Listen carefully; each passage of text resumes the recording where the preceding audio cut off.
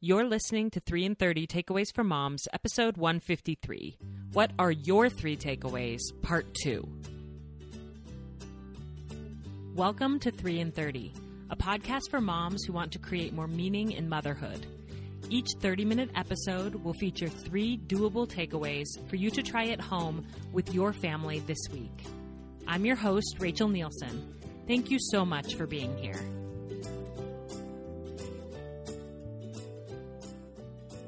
Hello, my friends. How are you?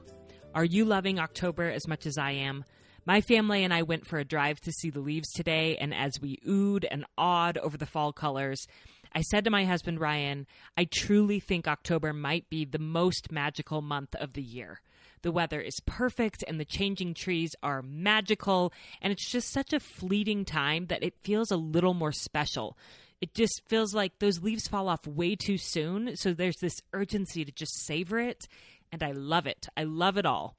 I also love that October is the birthday month of 3 in 30, and as you know, we're celebrating hard this month with members of our community sharing their own 3 takeaways through social media and within their circles of friends. I have loved learning from you, and anyone who shares their takeaways will be entered to win an awesome care package from me, which will include a simple notebook designed by me and Becky Higgins, my favorite Chocolove candy bar, a pair of fabulous Madewell earrings, a lip liner and an eyeliner from Shine Cosmetics, a Votivo candle, and so much more. I love spoiling people for birthdays, and I want you to win one of these care packages and feel a little spoiled. For all the details on how to participate, you can go to 3in30podcast.com/birthday. You may be thinking, but I have nothing to share. First of all, I don't believe that. I think every single woman on this planet has wisdom to share. And second, today's episode is going to give you lots of ideas because it's a compilation of the 3 takeaways of 10 women from the 3 in 30 community. Their topics vary from letting your kids quit things without feeling guilty to enjoying physical intimacy more as a mom. And I wanted to give you a heads up about that one in case your kids are listening with you. I know you will walk away feeling so inspired by these amazing women. I do want to add that I know that hearing takeaways from 10 different women all in one episode is kind of a lot to digest and take in all at once. So I wanted to remind you that I always send out a PDF of all of the takeaways from the month to my weekly newsletter, and that will include all of the submissions from these My 3 in 30 episodes. So instead of feeling like you have to furiously take notes or getting overwhelmed by the amount of information, just relax and listen and learn from these ladies, and then make sure you're signed up for my newsletter so that you can get a hard copy of their takeaways and dive into them a bit further. You can sign up for that at 3in30podcast.com/takeaways. To kick off this episode, we have an extra special My 3 in 30 shared by a mom who regularly listens to 3 in 30 and who helps to make 3 in 30 possible. Dr. Jennifer Zollman is the chair of the American Optometric Infancy and Children's Vision Committee, which I hope you know is sponsoring the podcast this month. Through this nonprofit program, Infancy, participating optometrists provide a comprehensive infant eye assessment for babies between the ages of 6 and 12 months at no cost, regardless of family income or insurance coverage. Dr. Zollman lives in Charleston, South Carolina, which coincidentally is where my assistant Molly is also living right now. And so Molly had the opportunity to take her baby Mackie to see Dr. Zollman for an infancy eye assessment earlier this month. And Molly told me it was amazing to see all of the techniques that an optometrist can use to assess a baby's vision, even without the baby being able to say a word. Molly said it was an amazing experience, and I'm planning to share some photos of Molly's visit on my Instagram this week, so stay tuned for that. Wherever you live, there's likely to be an infancy provider near you, and all you have to do to find one is go to infancy.org and enter your zip code. Then call them and tell them you want to schedule an infancy appointment for your baby. Dr. Zollman has so much to teach us about eye care for babies and school-age children, so I asked her to submit 3 takeaways to help us learn more about this important topic, and I'm so honored to feature her as the first My 3 in 30 in this compilation episode, and then she'll be followed by 9 other women from this community with incredibly varied and rich topics. I can't wait for you to hear from them. Are you ready? Let's do this. Hello, I am Dr. Jenny Zollman. I'm an optometrist and owner of the Drazen Vision Group in Charleston, South Carolina. I also serve as the chair of the American Optometric Infancy and Children's Vision Committee. My even more important job of all is that I'm lucky to be the mommy of 3 of my little loves, Lily, age 7, Addie, age 5, and Grayson, age 2. I'm here today because I want to give you my top 3 takeaways about infant and children's vision. My first takeaway is that early eye exams before age 1 help to get a baby's eyes ready for learning. They must be able to see their parents' faces to understand things like feelings and see their mouths and lips moving to learn to talk. Babies and children can't tell us that there's a vision problem or if they are only seeing out of one eye. The eye exam at 6 to 12 months of age can identify these abnormalities or risk factors that may prevent normal development of vision. Optometrists can use special lights and lenses to examine an infant or young child even before the child can read and respond verbally. Majority of infant and children's vision eye problems are treatable if caught early. So that early intervention is so important. My second takeaway is to do with children's vision. One of the most important things you can do for your child is to have a yearly comprehensive eye exam with your optometrist. The majority of vision problems are not observable by parents and can be asymptomatic. Many academic difficulties for school-age children are linked to vision problems, but an eye exam is often overlooked in the battery of testing to determine the child's learning discrepancies. A comprehensive eye exam really should be one of the first things considered, since vision is the way we bring information into our system and interpret what we consume. Despite how much children learn visually, too often, parents are settling for vision screenings provided by the school nurses and pediatrician offices. While a simple visual acuity test to test the distance may be indicative of something is not right, only an in-person comprehensive eye exam can accurately address these issues in the clinical appropriate manner. My third and final takeaway is about digital device use for children, especially with all this distance learning that we are in currently. I recommend following the World Health Organization guidelines for age norms for the time limits on digital devices. But besides that, visually, kids need to take breaks from these devices. There is something called the 20-20-20 rule. That is, every 20 minutes on these devices, take 20 seconds to look at something 20 feet away. This can be out a window. This can be down a hallway. Get outside as much as possible. This allows peripheral awareness, and this is a great break also from digital devices. So just to recap, number 1, remember to get those babies' peepers checked between 6 to 12 months of age with an infancy exam. Number 2, all school-age children should be getting comprehensive eye exams every year to help set them up for the best chances for academic success through vision and learning. And number 3, limit the screen time, take breaks, and get outdoors. Thank you very much. Hey, Rachel. My name is Mary, and I live in Draper, Utah, and I have 5 kids, ages 15 down to 7-year-old twins.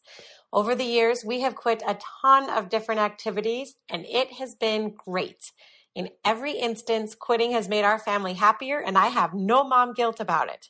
Here are my 3 tips on how to let your kids quit without feeling guilty. Number 1, know what your top values are for your family. My daughter used to play the violin and she hated it. I tried fun practice games and rewards and different teachers even, and nothing worked. Getting her to practice was causing major drama in our home every single day. I grew up playing the violin and I loved it, so I thought having my daughter play the violin was worth the fight. But then I read this article about the importance of writing out your values and ideals as a mother to make sure that you're putting your limited time and energy into the things that actually mattered most to you. Genius, right? So I took some time and wrote out my list of top 10 values, and guess what? Having my daughter play the violin didn't even make the list. Having a peaceful home was right at the top. And despite my best efforts, violin was causing the exact opposite. So guess what? We quit. Number 2, try something else and remember there is more than one way to accomplish a goal. A lot of times we don't want to let our kids quit an activity because we think they won't learn hard work or perseverance and all the attributes that go along with it. But when I stopped and thought about it, I realized that my kids are learning those things in other ways. Family chores, going to school, and homework are just a few things that were already teaching my daughter those attributes. Practicing the violin or any instrument or activity does not hold a monopoly on teaching kids good life lessons. Having my daughter play the violin didn't make my top 10, but having kids appreciate music did. So I've tried to meet that goal in different ways. We tried different instruments. Piano was a total bust. And then we tried the ukulele, and it's perfect. She loves it and practices every day, happily, I might add. And listening to her happy singing voice and strumming brings so much joy into our home. It is a total win-win. Violin and piano would have never done that for us. I also have playlists of my favorite classical music that I play in the car or around the house, which is a super easy way to expose my kids to music, minus the drama. Takeaway number 3, don't compare your family to anyone else's. There is always some family where every child plays an instrument, or they have a house full of comp team soccer players or whatever. From the outside, it looks amazing, and maybe it is for them, but every family is different. You know your family, you know yourself, you know what is working and what is not. Mothering is hard enough without trying to impress or please anyone outside your immediate family. So my 3 tips on how to let your child quit without feeling guilty about it are: 1, know what your top values and goals are for your family. 2, try something else and remember there is more than one way to accomplish a goal. Number 3, don't compare your family to anyone else's. Happy quitting! Hello, my name is Alicia, and I live in Colorado with my husband and 5 boys. Several years ago, our family made a significant shift towards healthier eating. It's made life better in so many surprising ways that I am passionate about helping others do the same. Today, I want to share how we make healthy food happen even and especially when life gets hard. Whether it's a new baby, kids still learning at home, a health challenge, or all of the above, our bodies need the most nourishment during these times when it's also the hardest to make it happen. So the first takeaway is to adopt the mindset of, I can do this, one step at a time. We're bombarded with messages that food cannot be both healthy and convenient, and we all know how easy it is to say it's just too hard, I'll worry about that later. But deciding to make small forward progress can add up to big changes. Finding and celebrating just one little step in the right direction each day can build a lot of momentum over time. A new baby may not be the best time to make any big changes, but what can you do? Can you add some extra produce to your grocery order and eat more of it with your snacks and meals? The next takeaway is to invest a little time to learn. I know it can feel like the health information out there is so conflicting and confusing, but after many years, I found reliable information that's not just trustworthy, but really motivates me when life gets hard.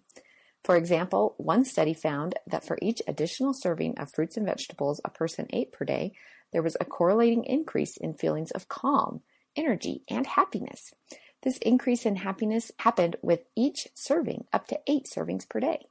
Another study across 10 corporate workplaces found that a plant-focused diet significantly improved anxiety, depression, and productivity in as little as 2 weeks. So finding ways to eat more fruits and veggies can really increase everyone's capacity to deal with whatever life is throwing our way. My third takeaway is to create our own nourishing minimal meal plan. This is just a list of simple, healthy recipes made from ingredients that are easy to keep on hand. These are not only healthier and less expensive than the drive-thru, but also super fast and easy. Some of ours are stir-fry, smoothie bowls, and instant pot soup. This is no time to beat yourself up over what you've been eating, but rather to give you another tool in your toolbox to help you strengthen yourself and your family through whatever life brings your way. Grab your free copy of my own minimal meal plan, along with tips for picky family members, resources for reliable health information, and many of our family's favorite healthy recipes at myplantstrongfamily.com. Rachel, thank you so much for all of your hard work to inspire, uplift, teach, and connect us as we mother in these unprecedented times. Happy birthday, 3 and 30. Hey everyone, my name's Ariel and I live in Logan, Utah. I have 3 children ages 4 to 3 months old. I want to give 3 takeaways about how to find more joy and fulfillment in your sex life.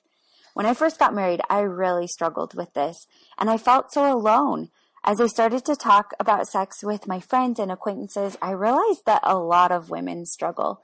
Over the past several years, I've come to believe that women aren't living up to their privileges of joy and fulfillment in sex.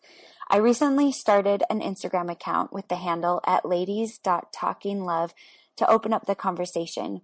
I know this can be a sensitive topic, but I hope that you'll find something to help you in your sex life from my 3 takeaways.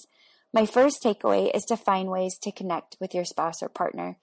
When I first got married, I thought that sex was just about bodies. I've come to realize that sex is a culmination of the connection I feel on other levels of my relationship: emotional, physical, mental, spiritual. Some examples of how I connect with my partner are through non-sexual touch throughout the day, like hugs or kisses, a hand on my back. We share our dreams. And the way I feel most connected is to share the dark parts of me, the parts that I think he wouldn't love. And when he still does, I feel so much connection in our sex life. My second takeaway is to know your body. This has 2 parts. The first part is to know the names of your body. That includes your clitoris, your vulva, your vagina. Use those names and look at your body. Know where those parts are. The second part is to feel sensations in your body. As a woman, I haven't always been encouraged to focus on myself, but during sex, I've realized this is okay. When I focus on my body and the sensations I'm feeling, I'm allowing my husband to give to me. Some examples of how I practice this as a busy mom are to stop and feel the water on my body in the shower, or to feel the touch of my child's hand in mine, or to feel the wind on my face. My third takeaway is to change the definition of sex. I feel like sex needs a major definition makeover. I used to think of sex just as penetration, but that didn't really include me in the equation. I've started to try to think of sex in terms of pleasure, connection, closeness, warmth, tenderness, excitement, joy, laughter, trust. All of these things are included in sex. Most women don't actually reach orgasm only through penetration. So let's open up the definition and the power of the word sex to be more inclusive and joyful for all of us. Happy birthday, 3 and 30. Hi, my name's Sarah. I live here in Denver, Colorado with my 2 kids. And as a pretty not stressed out mom who's enjoying my journey through motherhood with 2 little kids, I took the time to sit down and think about why that is, and I came up with 3 things that I do not do. The first thing that I do not do is stress about screen time. I am all for screen-free childhoods and trying to reduce kids' screen time. I think that's research-backed and incredibly beneficial for them. But I see no use in stressing out if we have a day where they watch 2 movies in a row or more. It's a tool. Sometimes you need it more often than not. And if you have a bad day, just be better the next day. There's no need to stress about it. The second thing I do not do is force my kids to eat things they do not want to eat. There's an entire episode about getting rid of food battles on 3 and 30, and I've taken a lot from that. It's up to me to serve them healthy food. That is something I can put energy into, but I'm not going to put energy into forcing them to swallow it. It's not a fight I'm trying to have. The third thing I do not do is bath time. And this is for a couple reasons, and it might not necessarily look like bath time for everyone, but for me, it's an exercise in letting go of control, letting my husband control that part of the evening, and also giving him some authority in front of the kids. A lot of times dads can come in as just a helper to mom's plan, and by stepping back, he is the sole authority in their nighttime routine, and I think that's really important for them to see dad have that authority too. And it's also an exercise in taking time for me. It's a time to either quietly clean up the house by myself or just sit on my phone, whatever I need that day. And then I can come up and give them kisses when they're all fresh and clean, and it's a great end of the night for our family. So maybe bath time is your favorite time of day, and you don't have to give that up, but I would encourage you to find a place where you can step back, let your partner have more control, and take some time to let someone else be in charge and use that time for you. So those are the 3 things I do not do, and I would consider my life pretty low stressed and pretty happy. I would definitely try them today. So I don't stress about screen time. I don't force my kids to eat things they don't want to, even though I do serve healthy food, and I don't do bath time. Thank you. Hey 3 and 30 listeners, my name is Lindsay, mom of 2 little ones ages 2 and 4, and I'm a fellow mom who loves this podcast to learn all things motherhood. I am also an interior designer turned stay-at-home mom, so I know all about the life of trying to create a well-designed home while having little ones. As a fellow mom of toddlers, I want to encourage you that your house does not need to be perfect to feel like home. Here are a few tips that I can share with you for creating a space that is beautiful as well as practical when it comes to having kids in the house. Takeaway number 1, control the clutter, do not eliminate it. As we have learned, less is more when it comes to toys, even developmentally, but this is also true within your home. It is not about eliminating all toys, but it is about designing your home in a way that helps control the chaos. Examples of this in my home are lots of beautiful baskets and bins that look orderly on the outside, but where plenty of toys can be concealed. Inside every woven basket and underneath every knitted throw, you can bet that there's going to be a mess of toys inside. I also love built-in cabinets and bookshelves for the same reason. It creates a continuous clean look and you can hide all those plastic toys inside. They can get thrown in at cleanup time and get taken out at playtime. Takeaway number 2, make practical purchases and be prepared. A great tip is buy stuff they can't destroy and that can't destroy them.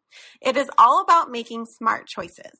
Opt for a beautiful indoor-outdoor rug for your dining area that will clean up easily, or for one with lots of pattern that can disguise those stains.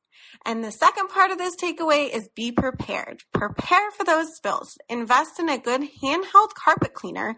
That way when the kids inevitably spill, it won't be the end of the world. I also recommend washable covers such as removable pillow covers, dining chairs, slip covers. All of those are great options. They are beautiful but can easily be removed and washed.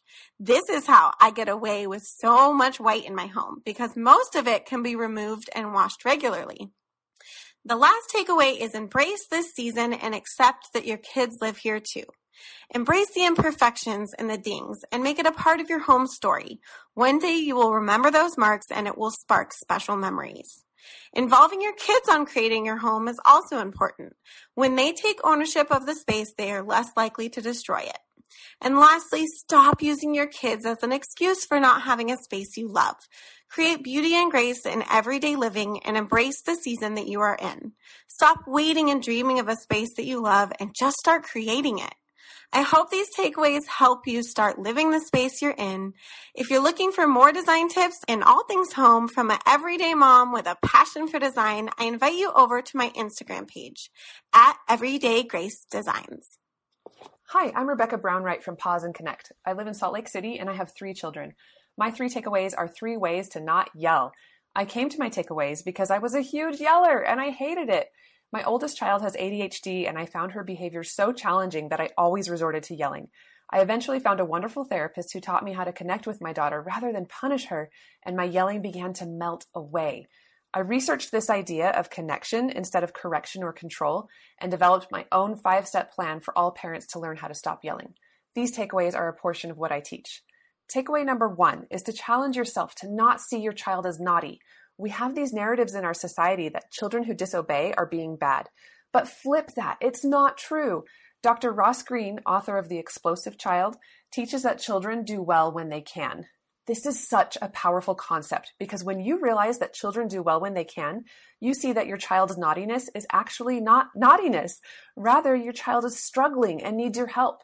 Seeing your child as a child who wants to do well but can't right now gives you more compassion and puts you into an empathetic mode rather than a screaming, angry mode. Takeaway number 2 is to hug your child when they're melting down or exploding. Seriously, if your child can handle the sensory feelings of a hug, run to them and connect when they're stomping their feet at you or crying or screaming. Don't punish, connect, give them a hug. Remember takeaway 1, that children do well when they can. So when they're melting down, give them a hug. Don't criticize them or give them a consequence. Give them a hug and they'll calm down and want to cooperate with you once they know they are validated through that hug. You won't have to yell or punish. Takeaway number 3 is to schedule specific times for connection with your child into your week. This is kind of like insurance. You put in the time now in the good times so that when the bad times come up, you have a good relationship to fall back on. It doesn't have to be huge. You can just say, every Tuesday at 7 p.m., we'll play for 15 minutes. Your child will light up, I promise you, and your connection will be strengthened. Frustrations that come up later will be so much easier to handle. And those are my 3 takeaways to help you yell less. To recap, takeaway 1 is to remind yourself that children do well when they can. Takeaway 2 is to hug your child when they're misbehaving or melting down. Takeaway 3 is to schedule meaningful times for connection. And that's it. I hope you find this helpful, and I hope you know that you're already such a wonderful mom. Hi, my name is Allie, and I live in Durham, North Carolina with my husband and 1 son. I'm excited to share 3 takeaways for getting more involved in your local nonprofit community. I've worked in nonprofits for the last 4 years, and I love the power that nonprofits have to make our communities and our nation better. And nonprofit involvement is such a great way for moms to make a difference and develop their interests and talents, whether they're working full-time outside the home, inside the home, or some of each. So, my 3 takeaways for getting more involved in your local nonprofit community are: first, examine your interests. Think about what gets your heart pumping or your blood rushing, for good or for bad. What can you not stop thinking about? What needs do you see that you'd like to help solve? Outside of your home, what do you care most about?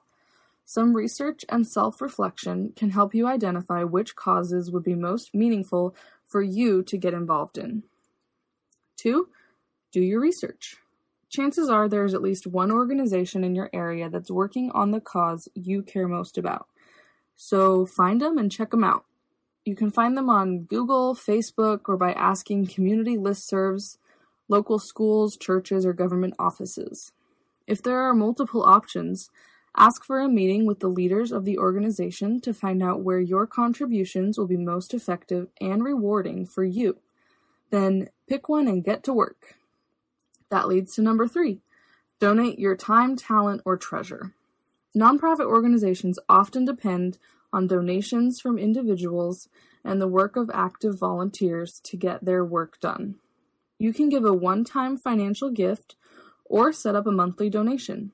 Similarly, you can volunteer for a one-time event like a blood drive or a book drive, or for ongoing needs like tutoring. You could even ask about board openings. Nonprofits are governed by a board of directors, all volunteers who commit substantial time and resources to ensuring that the organization works toward fulfilling its mission. If there is an issue you really care about and an organization that's doing great work in that area, joining a board is a great way to make a real difference. So to wrap up, my 3 takeaways for getting more involved in your local nonprofit community are: first, examine your interests; second, do your research; and third, donate your time, talent, or treasure. You may be surprised at how much you have to offer and how rewarding it can be. Hello, everyone. My name is Laura. I live in South Carolina with my husband and 2 daughters, 2.5 and 5. I'm a registered nurse and I have my master's in nursing education. I just love this podcast. Thank you, Rachel, for all you do to support this walk through motherhood. My 3 takeaways are to help the mom struggling with a chronic condition. This might be anxiety, depression, migraines, chronic pain, or anything else more specific.